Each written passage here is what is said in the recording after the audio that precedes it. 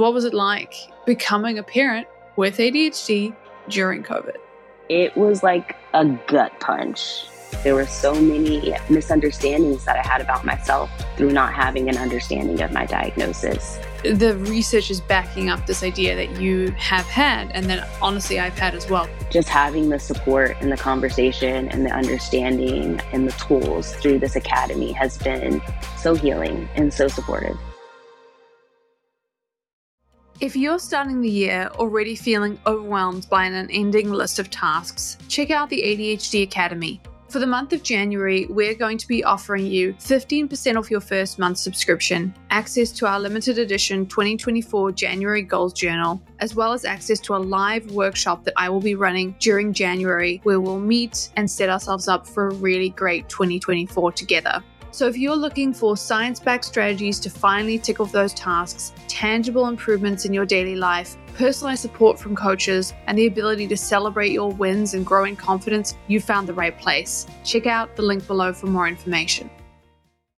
Today we have a really wonderful guest that I'm very excited to introduce to you, Whitney Spettel. She is a certified yoga teacher who lives in Florida.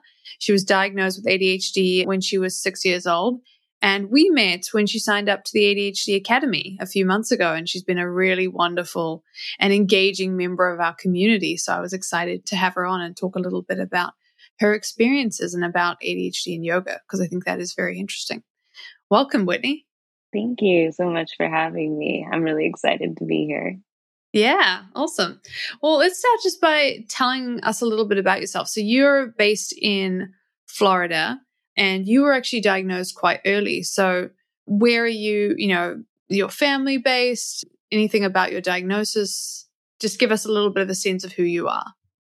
I live in the Panhandle, Florida area, so very close to the beaches. Our beaches are beautiful here. Mm-hmm. Very much the typical stereotype. I live where you vacation. And I am native to this area. And I was diagnosed when I was 6 years old. It was a very early diagnosis.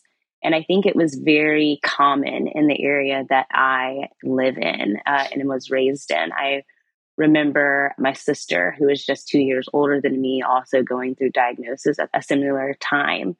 She was a different age than me, but there were a lot of kids in the area who were just getting on ADHD medication because teachers were saying, this student is having a really hard time being still and concentrating. Yeah. And so was that your experience? You were one of those students? Yeah, I definitely remember it being a very much a common situation. I didn't feel like it was me being singled out or anything. Mm-hmm. I just kind of seemed to fall into what was going on in that area in the school systems in our area at the time. Yeah. And so somewhere between then and now, you became a yoga instructor. So where were you on your ADHD journey when that happened? When I was diagnosed with ADHD, there never really was a conversation with me about how my ADHD was presenting itself. And so it wasn't until I was about 15 years old that I went off of my medication. So during that time, I was on various different trials of medication. And so I didn't really have an understanding of my ADHD being anything other than me being hyperactive. And then after I went off of the medication, that was when I started noticing the attention deficit disorder. And I struggled all throughout high school trying to really focus and stay on task with things. And I realized that it was something that I just did not have the skill for, but I had no desire to go back on my medication.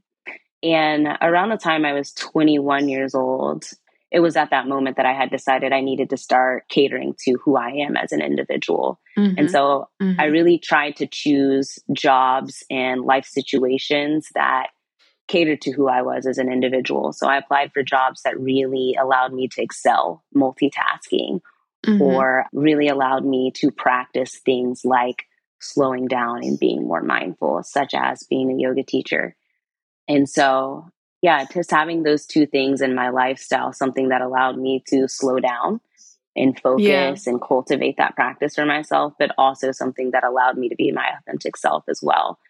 So it was part of your sort of discovery of, you knew you already had ADHD, but it was about finding that you needed to work in a way that was congruent with who you are, both as a person, but also as a person with ADHD, and yoga was one of those pieces. Yes, absolutely. And I think maybe if I had decided or felt like I could have been on my medication, that wouldn't have necessarily needed to be a piece. But going off of my ADHD medication, I really needed something that was going to help me balance out my inability to focus. Yeah, definitely. And because obviously we're a research podcast, when you were talking about yoga, I pulled up some research that I've shared with you as well, Whitney, around the benefits of yoga for ADHD, because I think we talk about the benefits of movement for ADHD, but I think the idea that yoga is beneficial is sometimes seen as being just an idea. And it's not necessarily known how much research there is around that. So, for example, there was a meta-analysis published in the Journal of Child and Family Studies in 2018 that looked at yoga, mindfulness, and meditation. And they did a systematic review, and they found in those studies, the 11 studies that they looked at, there were some idea that ADHD was benefited by these things, including yoga. They did mention that it was preliminary, obviously effect sizes, et cetera, but the research is backing up this idea that you have had, and then honestly I've had as well, because I actually really enjoy doing yoga, that yoga is quite helpful for managing our ADHD. So I'd love to go through with you. Had you heard about that? Have you heard about that connection, or has that been an experience for you? I imagine the answer is yes. Yeah. I can't say that I've heard that direct connection, but it's not surprising to me by any means. It has definitely been my direct experience. And it's something that I teach as a meditation and mindfulness coach as well, that when you are able to practice to cultivate something, it is then that you are able to take an inner conflict and externalize it in a way that you are able to work through it on a more tangible way. And you're able to see those physical progresses being made. So if I'm showing up for my yoga practice, for example, to practice a balance sequence, if I continue to do that over time, and I'm dedicating myself to continuing to do that over time, eventually I'll start to see those small increments in change and progress and being balanced. And you can see that also in you can practice being focused and patient and still and silent. These are all things that you can practice to cultivate in your yoga practice. And it's a safe space to do that, so that you don't feel like in the moment you're being confronted with this big ask of be patient, and you don't have anything in your lifestyle that has allowed you to cultivate the practice of being patient and sitting still. Yeah, I mean, that's very, very true. That's the only time I'm doing it. Most of the time, trying to be mindful, but it's hard to remember. And yeah, that makes a big difference. So can you give me an example of how that impacted your life and your ADHD? Absolutely. Again, just those small increments of taking those small things that you're doing inside of the practice off of the mat. For example, for me, like you were just saying, sitting still and being silent is probably the only time that I'm doing that on my mat. And in these opportunities where I'm able to cultivate the practice, sitting still and being silent, it's there that I am able to self-soothe myself and practice self-soothing myself when I am then going to be asked inevitably or given an opportunity to quiet myself down and be still. It's not always manageable for us to do those things in real life, especially when we're not taking the opportunity to cultivate that practice for ourselves. And I think before, when I was on my ADHD medication, like I didn't realize that my medication was helping me with that so much, the emotional regulation part of it. And I didn't have any practice with it coming off of that medication. I was on medication from 6 years old to 15. And so it was a very raw emotional experience, especially being a teenager, trying to figure out how to now regulate myself. And so for me, that ability to show up on something that was really allowing me in a safe space to slow down and be patient with my progress and how it was coming to me, it really allowed me to cultivate a practice of self-soothing that I did not have. Yeah, that's a really good point. And, I guess if you were to think about the listener, say that there's a person out there who's going, yeah, that sounds amazing. I like the idea of the outcome, but I've never done anything like yoga. I don't like being still. In fact, I dislike it. What are the first steps that you would recommend?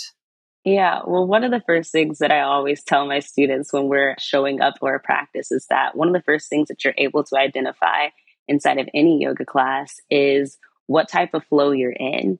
For example, if you show up to a restorative yoga class, which is a extremely slow pace yoga class, and you're like in a go, go, go mood, you are quickly able to identify for yourself, like, this is not where I'm at in my life.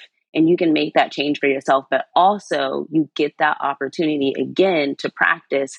How can I self-soothe myself when I know that my life is asking me right now to slow down, but I am in my go stage? Like, we're not always going to be given that opportunity to slow down or to speed up when life is asking us to, like, take a big step back or really pump your brakes.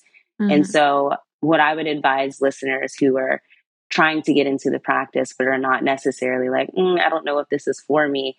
There's so many different types of yoga classes. There are fast-paced yoga classes. There are slow-paced yoga classes. There are dancing yoga classes. There's aerial yoga classes. And you have to kind of try all of them out to figure out what flow you're in. And so I would advise you to try out all the shoes. There's so many different yoga classes. And more importantly, there's so many different yoga instructors. Not all of them are spiritual. Not all of them are going to even preach the mindfulness part of it to you, but you might find it in the playfulness. You might find that mindfulness for yourself. I love that. I love that. You're totally right. There are a lot of different ones. I was like, oh, yeah, aerial yoga. I haven't really thought about that. I love aerial yoga, but I don't do it all the time. It's a mood, if you will. Yeah, yoga for every mood. That's a great point. You also, came to us through the ADHD Academy. So tell us a little bit about what was happening in your life when you heard about what we were doing and you decided to join. Information was coming at me really, really, really fast at that point in my life. This was actually the point in my life where I had just realized that I did not have a proper understanding around my diagnosis. This is a point in my life that I had realized that there had never even been a conversation with a medical professional about my diagnosis. And I was diagnosed at 6 years old. And this happened through, I was listening to another podcast from a local podcaster who had the ADHD big brother on her podcast. And so I started listening to his podcast, and he had you guys on there. And through listening to his podcast, like, I began to realize that there were so many misunderstandings that I had about myself through not having an understanding of my diagnosis. And so that's where I was at in my life when I came on your podcast. Yeah, definitely. And so that sort of feeling, I guess, of you going, oh, I need that additional support is very common. I think a lot of us have that experience where we get the diagnosis, we go down rabbit holes, or we just put it in a box and forget about it, essentially, depending on when you're diagnosed and what your response is. But at some point you think, okay, I need that extra support. So what would you say the moment was for you that made you think, now is when I need that extra support?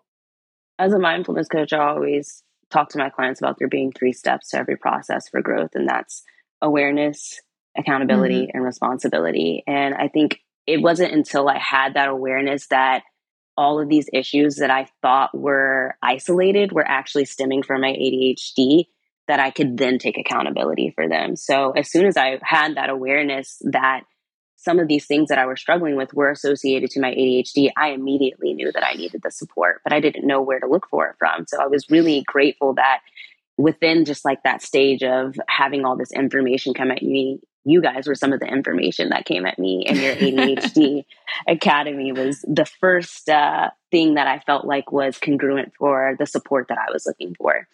Yeah, well, we appreciate it as well. So what has your experience been like being a part of the Academy's community? It's been very healing, and it's been extremely supportive. You know, when they're like raising a child, they say it takes a village. And it definitely feels like you're just in this village of people who are helping you heal your inner child, if you will. A lot of us just have this battle of masking so many ADHD symptoms and the struggles that we all face with how that presents in our lives in so many different ways. just having the support and the conversation and the understanding and the tools through this academy has been so healing and so supportive. Yeah, no, that's awesome. That's really awesome. And, in terms of the strategies that you feel that you now have, you mentioned looking for that, once you understood that you had ADHD and it was affecting so many things, you were looking for a solution or a way to figure these things out. What would you say that you've been able to gain from going through the academy? Because you've already got a lot of strategies. You're doing yoga and all kinds of things. Well, I think through the academy, you guys have really helped me just deal with the overwhelming amount of information that was coming at me. I had so much more misunderstandings around my diagnosis that I was not aware of before coming into the academy. And so just having the support of being able to know what this is stemming from and having someone then say, well, I have tried this and this has helped me, but we're all different neurodivergent individuals, right? Mm-hmm. I think a lot of the times with ADHD people, when we try something and it doesn't work for us, it can be extremely discouraging. But when you're in this group of people who are able to say, like, I tried this, it didn't work for me, but I did try this and it did work for you, it's a little more encouraging, in my opinion. Yeah, you're all troubleshooting together, basically. Exactly. And I think that was the first time that I really had the safe space to have the allowance to troubleshoot, if that makes sense. Interesting. Yeah. Without having this academy, I just did not have that support of knowing that it's going to take a few tries before I find the right fix for myself. Mm-hmm. And I think even in those times that we know that for ourselves, the countless amounts of falling on our faces can be extremely discouraging. Yeah. And so just having other people tell you yeah, it did take me a few times to troubleshoot this, and also seeing them come out on the other end, it's just very motivating. Yeah. Can you give me an example of one of those fixes so that if your listener could sort of see how you did that? Because I think there's a feeling of well, sure, it took you a few tries. It would take me a million tries. Yeah. So for example, one of the things that I wasn't aware of before coming into the ADHD Academy is the idea that you need dopamine in order for neurodivergent people to have what I like to call executive function points, if you will. And I had gotten into this point in my life where I was so hard on myself for being neurodivergent that I wasn't allowing any space for dopamine into my life. I was just drill sergeanting myself, trying to get myself through these activities, checking off these tasks on my list. And so through engaging in dopamine activities and having everybody tell me I tried this dopamine activity of movement, or I tried this dopamine activity of reading a book or listening to a podcast. We all have different dopamine activities, but it was through trying those things that I realized that I actually was just missing a little bit of fun in my life in order to get myself the energy that I just didn't have to continue to do the tasks throughout my days. And I was doing a disservice to myself by trying to drill sergeant myself into doing something. And so the morning routines and the nighttime routines that I were doing before were just so strenuous. They didn't have any dopamine in them. And through going through the ADHD Academy, I was able to learn how to sprinkle a little dopamine into my day so that I can get those tasks done and actually have the energy to do it and enjoy doing it. Yeah, it is funny how commonly that is the case. Almost everyone we talk to, everybody we work with, there isn't enough dopamine. And everyone feels like they have too much. They're like, what do you mean add more fun to my day? I haven't done half the things I'm supposed to do. Right. I think another thing is when you're making that routine for yourself and you know that you have that dopamine activity to look forward to, even that can be a hit of dopamine. Knowing that, yes, I have this gruesome task that I have to do, but after I finish it, I have this amazing dopamine activity. Yeah, exactly. And even during and before, and kind of like you said, sprinkling it throughout the day. It's not well, at the end of the week, you get 1 hour. Right. That's not going to work for me. It's not. By the middle of the week, I'm going to be I can't do this anymore. Yeah, no, very, very relatable. And I think a lot of people experience that. So I guess what would your advice then be for somebody who is in a position like you were? They're feeling incredibly overwhelmed and they've got so much information coming at them. Maybe this podcast is one of the many pieces of information coming at them. What advice would you give to that person? Like we were just saying about the dopamine, I think that's one of the biggest pieces, is that you have to realize that a lot of the time, if you're not allowing yourself to enjoy what is going on in your life, the ability to attack the tasks that actually need you to be more focused, and I don't even know what the right word is for having to concentrate on a task that you don't really like. But I think the best advice that I can give is like really allow yourself to reward yourself and stop punishing yourself for not being able to get things done, because that's not going to give you the energy that you need to get the things done. Being kind and compassionate and patient with yourself is more likely to give you the energy, or at the very least, the motivation that you need to get those things done. And for me, I was able to find that through yoga. It taught me how to slow down and how to be patient with myself. But those activities can be anything for anybody. A mindfulness activity is exactly that. It's a mindfulness activity. It's an activity that you're doing that is asking you to be fully present with it in order for you to receive the benefits of it. So for some people, that can be jujitsu. It can be art. It can be gymnastics. There are so many different things that ask you to be fully present in it, but you want to make sure that it's something that you really, really enjoy. Because dopamine bonus.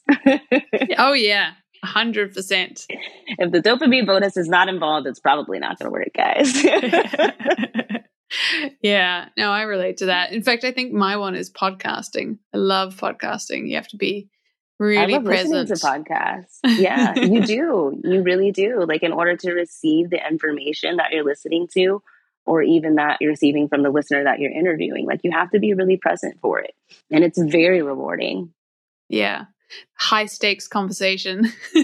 Yeah. Because I'm not one of those people who just like listens to like a reality show podcast. Like, I'm an information based, obviously research based podcast listener. Give me all of the education, please.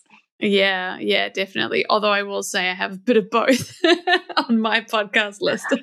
Yeah, when I'm looking for a real good dopamine hit, I'm a true crime podcast listener. Oh, right. Yes. I haven't done that myself. I'm not quite in the true crime, but I know for so many people that's like really, really helpful. Yeah. It's not a good idea to get into true crime after you have kids. I don't advise it. Speaking of kids, that was a perfect segue. The other thing we wanted to talk about was, you became a parent for the first time during COVID. Your child is 1 year older than mine. So tell me everything. Give me all the details. But also, seriously, what was it like becoming a parent with ADHD during COVID? Yes. So a very unique experience. I was 7.5 months pregnant when the lockdown hit here in the US. And crazy enough, I was actually getting ready for my baby shower, and the venue called me and said, "Your baby shower is canceled. Lockdown is happening right now." Oh my gosh. And so it really did just hit me like a ton of bricks. And I think the inability to be able to plan for something like that hits everybody hard, but especially as somebody who is already ADHD and battles with planning as is, it was like a gut punch. I think it was helpful in the sense, though, that for me specifically, it asked me to be a stay-at-home mom. I ended up having to be a stay-at-home mom with my daughter. And so I had that time to figure out a routine for me and my daughter. And because there also wasn't a lot of access to outings and stuff, I didn't really have a lot of things on my schedule either. But then when life continued to go on as normal, I really struggled with the emotional regulation part of my ADHD and how that was now showing up for me as a parent and how it was affecting my daughter. And me and my husband actually ended up going into couples counseling simply because we realized that our experience was completely and totally unique. Like, it's not normal to have circumstances that really take away all normalization of normal activity from you as a parent, and then give it all back to you at once. That makes a lot of sense.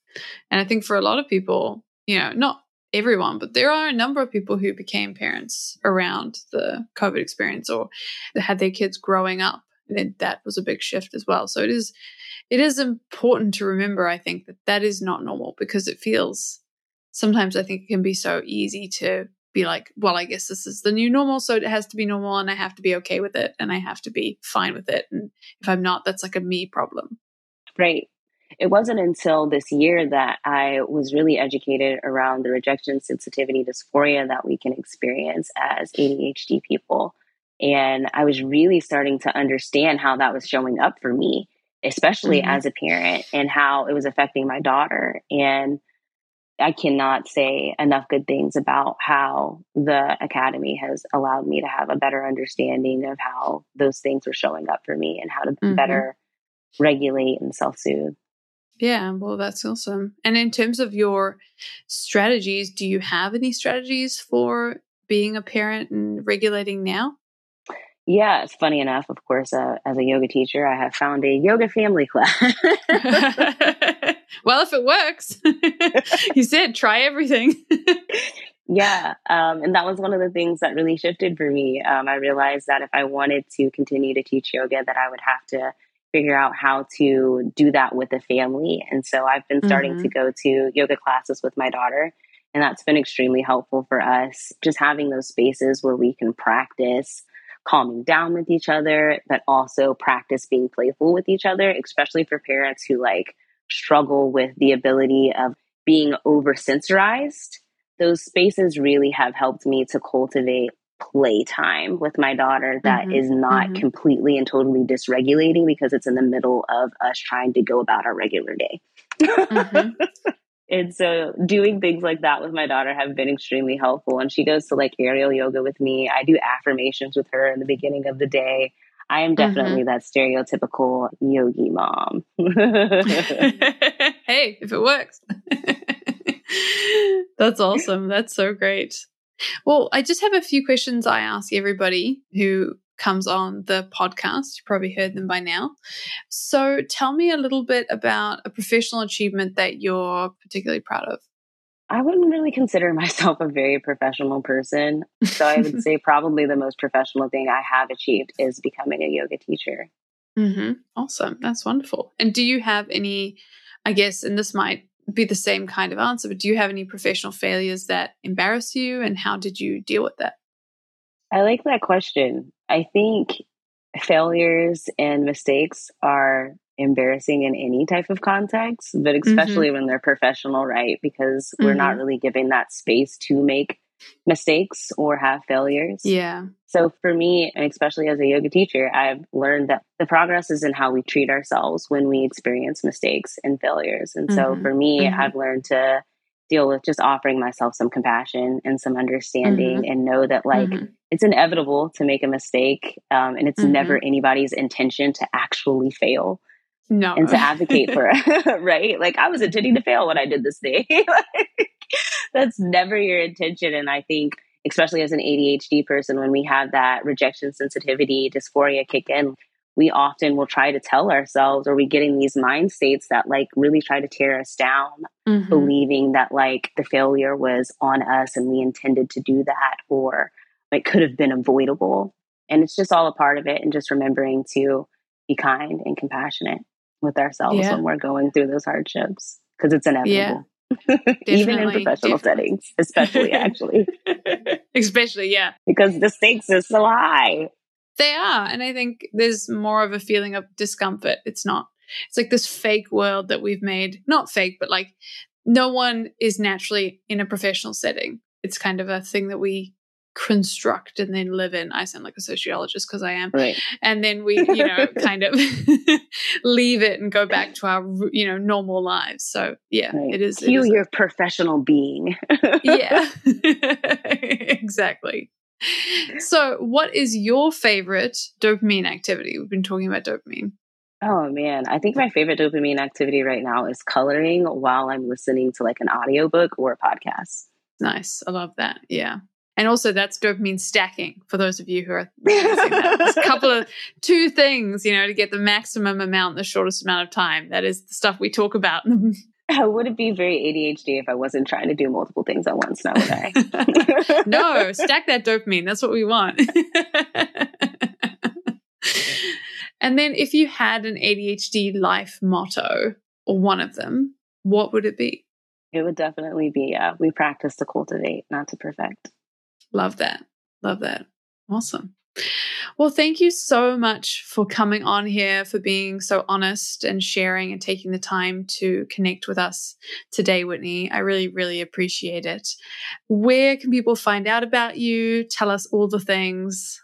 Yeah, I'm really not a very socially active person, but I do have an Instagram. You can find me on Instagram at Whit, WHIT_Simone, SEYMONE. And yeah, you can definitely reach out to me on the socials or Nice. that social. Awesome. Wonderful to have you. Thank you so much, Sky. I really enjoyed this. Thanks for listening. If you'd like to reach out or connect with us, you can leave us a message at admin@unconventionalorganization.com. You can also find out more about our ADHD coaching organization, read our free articles, or sign up to our online courses at unconventionalorganization.com. That's organization with a Z or an S. They both will get you there.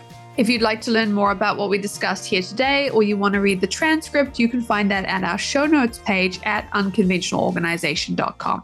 If you've enjoyed this podcast and think someone else might find the strategies and stories helpful, the best thing you can do is share episodes using the share button in the podcast player, or leave a 5-star review on Apple or Spotify or your podcast player of choice, letting them know why you've benefited from this podcast. Thanks so much for listening, and we'll see you back in the ADHD lab next week.